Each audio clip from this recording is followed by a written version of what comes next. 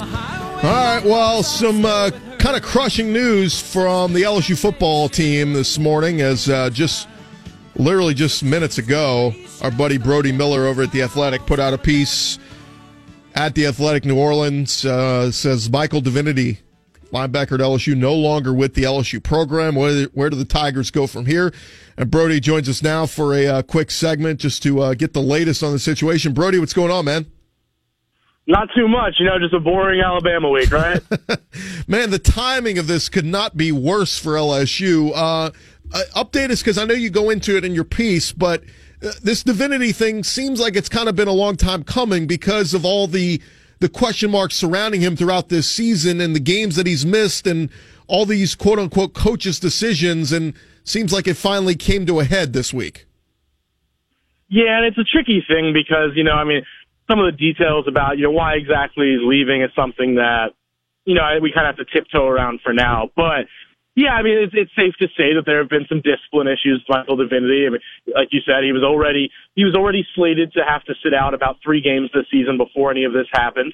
And then, all of a sudden, the same week, Justin Thomas and Michael Divinity go out. So, it's a big loss for LSU, obviously, to lose a starter during Alabama week. It's a big loss to lose 2 of your, 5 best pass rushers on the team probably, right at this time. And it's also a shame for Michael Divinity's draft stock. He's somebody who, probably would have been, a second-day pick or so. And now this is probably gonna cloud that.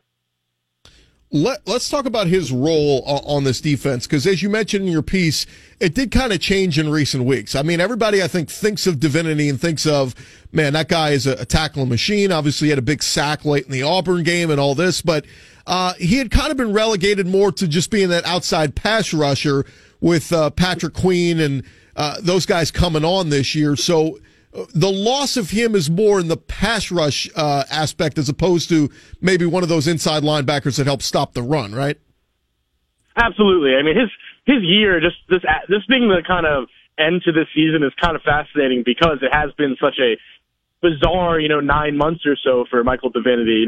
He convinces the staff to move him to inside linebacker. The whole plan is he's going to be the vocal leader who replaces Devin White and kind of is the main communicator on defense. And that is one of his best skills. He's really good at that. He's really smart. Then the coach's decision and things like that, him missing time ends up leading to Patrick Queen and Jacob Phillips really starting to stand out at those 2 inside linebacker spots. So, his own discipline issues end up, basically leading to him losing the starting inside linebacker job. And as you just said, he kind of got relegated to being, you don't only want to say backup, but something in that realm of almost the backup outside linebacker because they don't play 2 outside linebackers too often on first and second down. It's not really their norm anymore. So all of a sudden, he plays a little bit because they have some depth issues at other spots, and they play him on third downs, and he's fantastic there. That's going to matter. Don't get me wrong, that is a huge loss, but from a down-to-down point of view, I think there's an argument to be made that he was already marginalized, and it won't be too huge of a loss. Yeah, let's be real, too.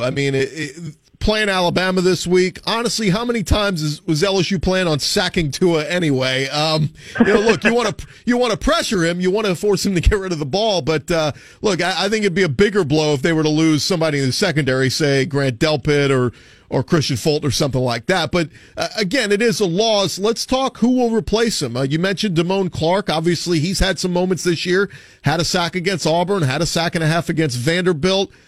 Seems like he might be the easy one to jump in there, but Marcel Brooks, the freshman, has been getting some chances in recent weeks as well.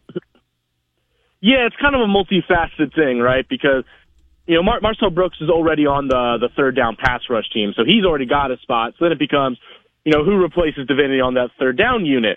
And I think the answer there is probably Andre Anthony. Andre Anthony's been a little disappointing as an overall outside linebacker, but the one thing you can definitely trust him to do is pass rush. He's a pretty solid pass rusher. I'm not claiming he's Michael Divinity or anything, but he's a good one, and I've heard good things about how he's looked lately. So that'd be my guess, but Damone Clark would definitely be the other name to watch there because he obviously has, he's not a true outside linebacker, but he's a physical freak and can probably create a little havoc there like Divinity has playing inside and out. But then when they do go 2 true outside linebackers and, some of their base sets on first and second down, that's where it gets really interesting. My guess would be they move away from it even more, but when they do it, sometimes I think the answer will probably be Andre Anthony. It's possible Marcel Brooks, but as we've all talked about before, they love his potential. They like him a lot, but he's only about 200 pounds, if that. So he's not really strong enough to be a down-the-down outside linebacker. So my guess is Andre Anthony in those situations, but my overall prediction is you just see much less of it.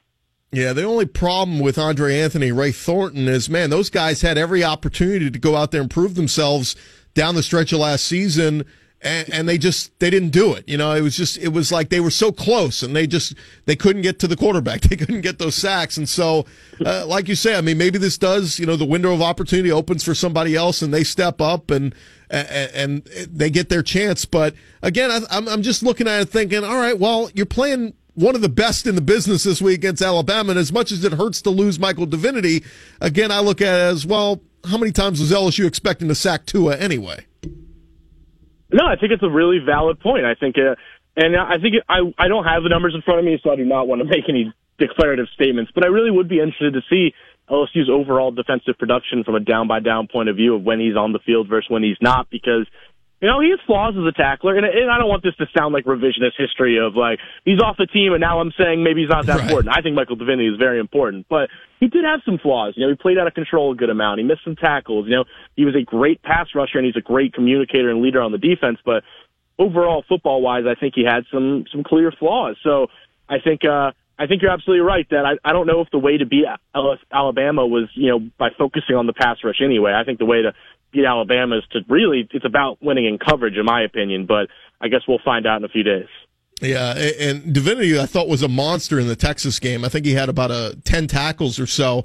And then the Vanderbilt game was the one where I thought he really didn't play well, probably his worst game of the year. And, obviously the defense had a lot of missed tackles in that one, but I thought that was one where he obviously didn't look as great. But then, a sack against Mississippi State, a sack against Auburn. So he is a valuable piece of this defense, and it does hurt to lose. I know you maybe can't go into the full details of the reason, Brody, but the timing of this, why now? Was it something that had to be taken care of, had to be addressed right now, as opposed to why not wait this thing out one more week? Yeah, I guess what I'll say is, something did happen in the last week or two that pretty much forced LSU's hand and Michael Divinity's hand, I guess is the best way to put it. That it wasn't he just decided to leave this team this week. There might have been other things coming. And I guess the good thing is, too, at least from an LSU perspective, we know they spent most of last week correcting their mistakes, looking at their film, and now today starts Bama prep week. You'd rather this happen, this news come out today on the first day that you're starting the game plan for Alabama, as opposed to, say, Thursday or Friday of this week.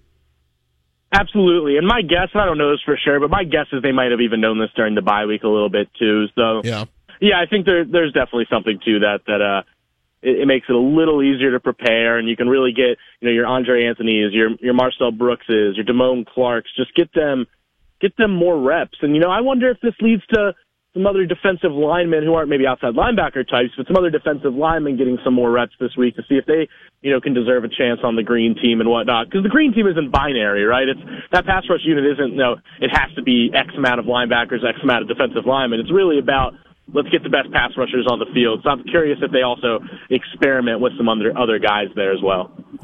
Last thing for you, Brody. We're talking with Brody Miller from the Athletic. Of course, he's breaking the news that Michael Divinity no longer on the LSU football team.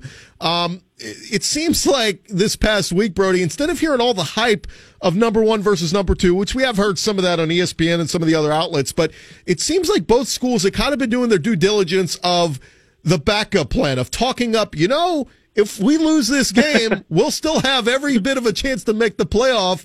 I think LSU, obviously, with the impressive resume, and Alabama with the built-in excuse of, Tua's not 100%. Is that kind of the vibe you're getting, is that both of these teams feel like, well, if we lose a close game, we'll still have a really good shot of getting in? 100%.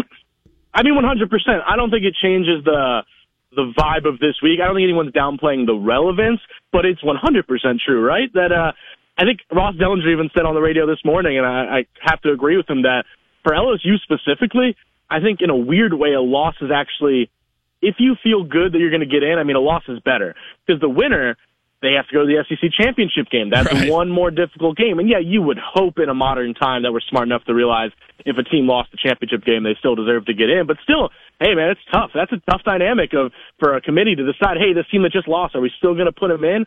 So there's something to that idea of if you lose, then you're 11-1 as LSU. You have 3 top 10 wins already. Your resume is stronger than any other one-loss team in the country by a wide margin, in my opinion. All of a sudden, you backdoor your way in, and you probably have a rematch with, maybe even Alabama or whoever gets that 1 seed if LSU sneaks up to the 4. But if you win, that adds a little bit of prep. That makes your road actually, in a very bizarre way, a little bit tougher. So I can't go against either school for trying to subtly make that argument. Yeah, and the tough part is if you lose, then you got to root for Alabama in the SEC title game. You got to root for them to 100%. win. Because if that's Georgia the part people wins, forget. You need Alabama to win, because if Alabama loses, that throws everything off if it's Georgia, for example. Yeah, so, well, look, it's going to be a lot of fun, Brody, and it sucks that this kind of overshadows the excitement with LSU losing one of their better defensive players. But again, like you said, it's better to happen on Monday morning and still have the whole game week to prep and find out who's going to replace him as opposed to this happening later in the week. Brody Miller from The Athletic, New Orleans, thanks so much for jumping on short notice, man. Really appreciate it. Oh, thanks for having me, man. Anytime. Have a good one. Awesome. Thanks. Brody Miller there of The Athletic. New Orleans does a great job. And again, he's the one who broke the news just about less than an hour ago. Michael Divinity, a linebacker, no longer with the LSU football program. And now the LSU Tigers need to figure out where to go from here. Who's going to replace Divinity as they face their biggest game of the season? I mean, doesn't it suck? Like, you lose Devin White last year for the first half of the Alabama game because of the BS targeting call. And now you lose Michael Divinity in this game for, what sounds like a legit reason. But come on, man. Like, can we ever play Alabama at full strength? Or at least LSU at full strength?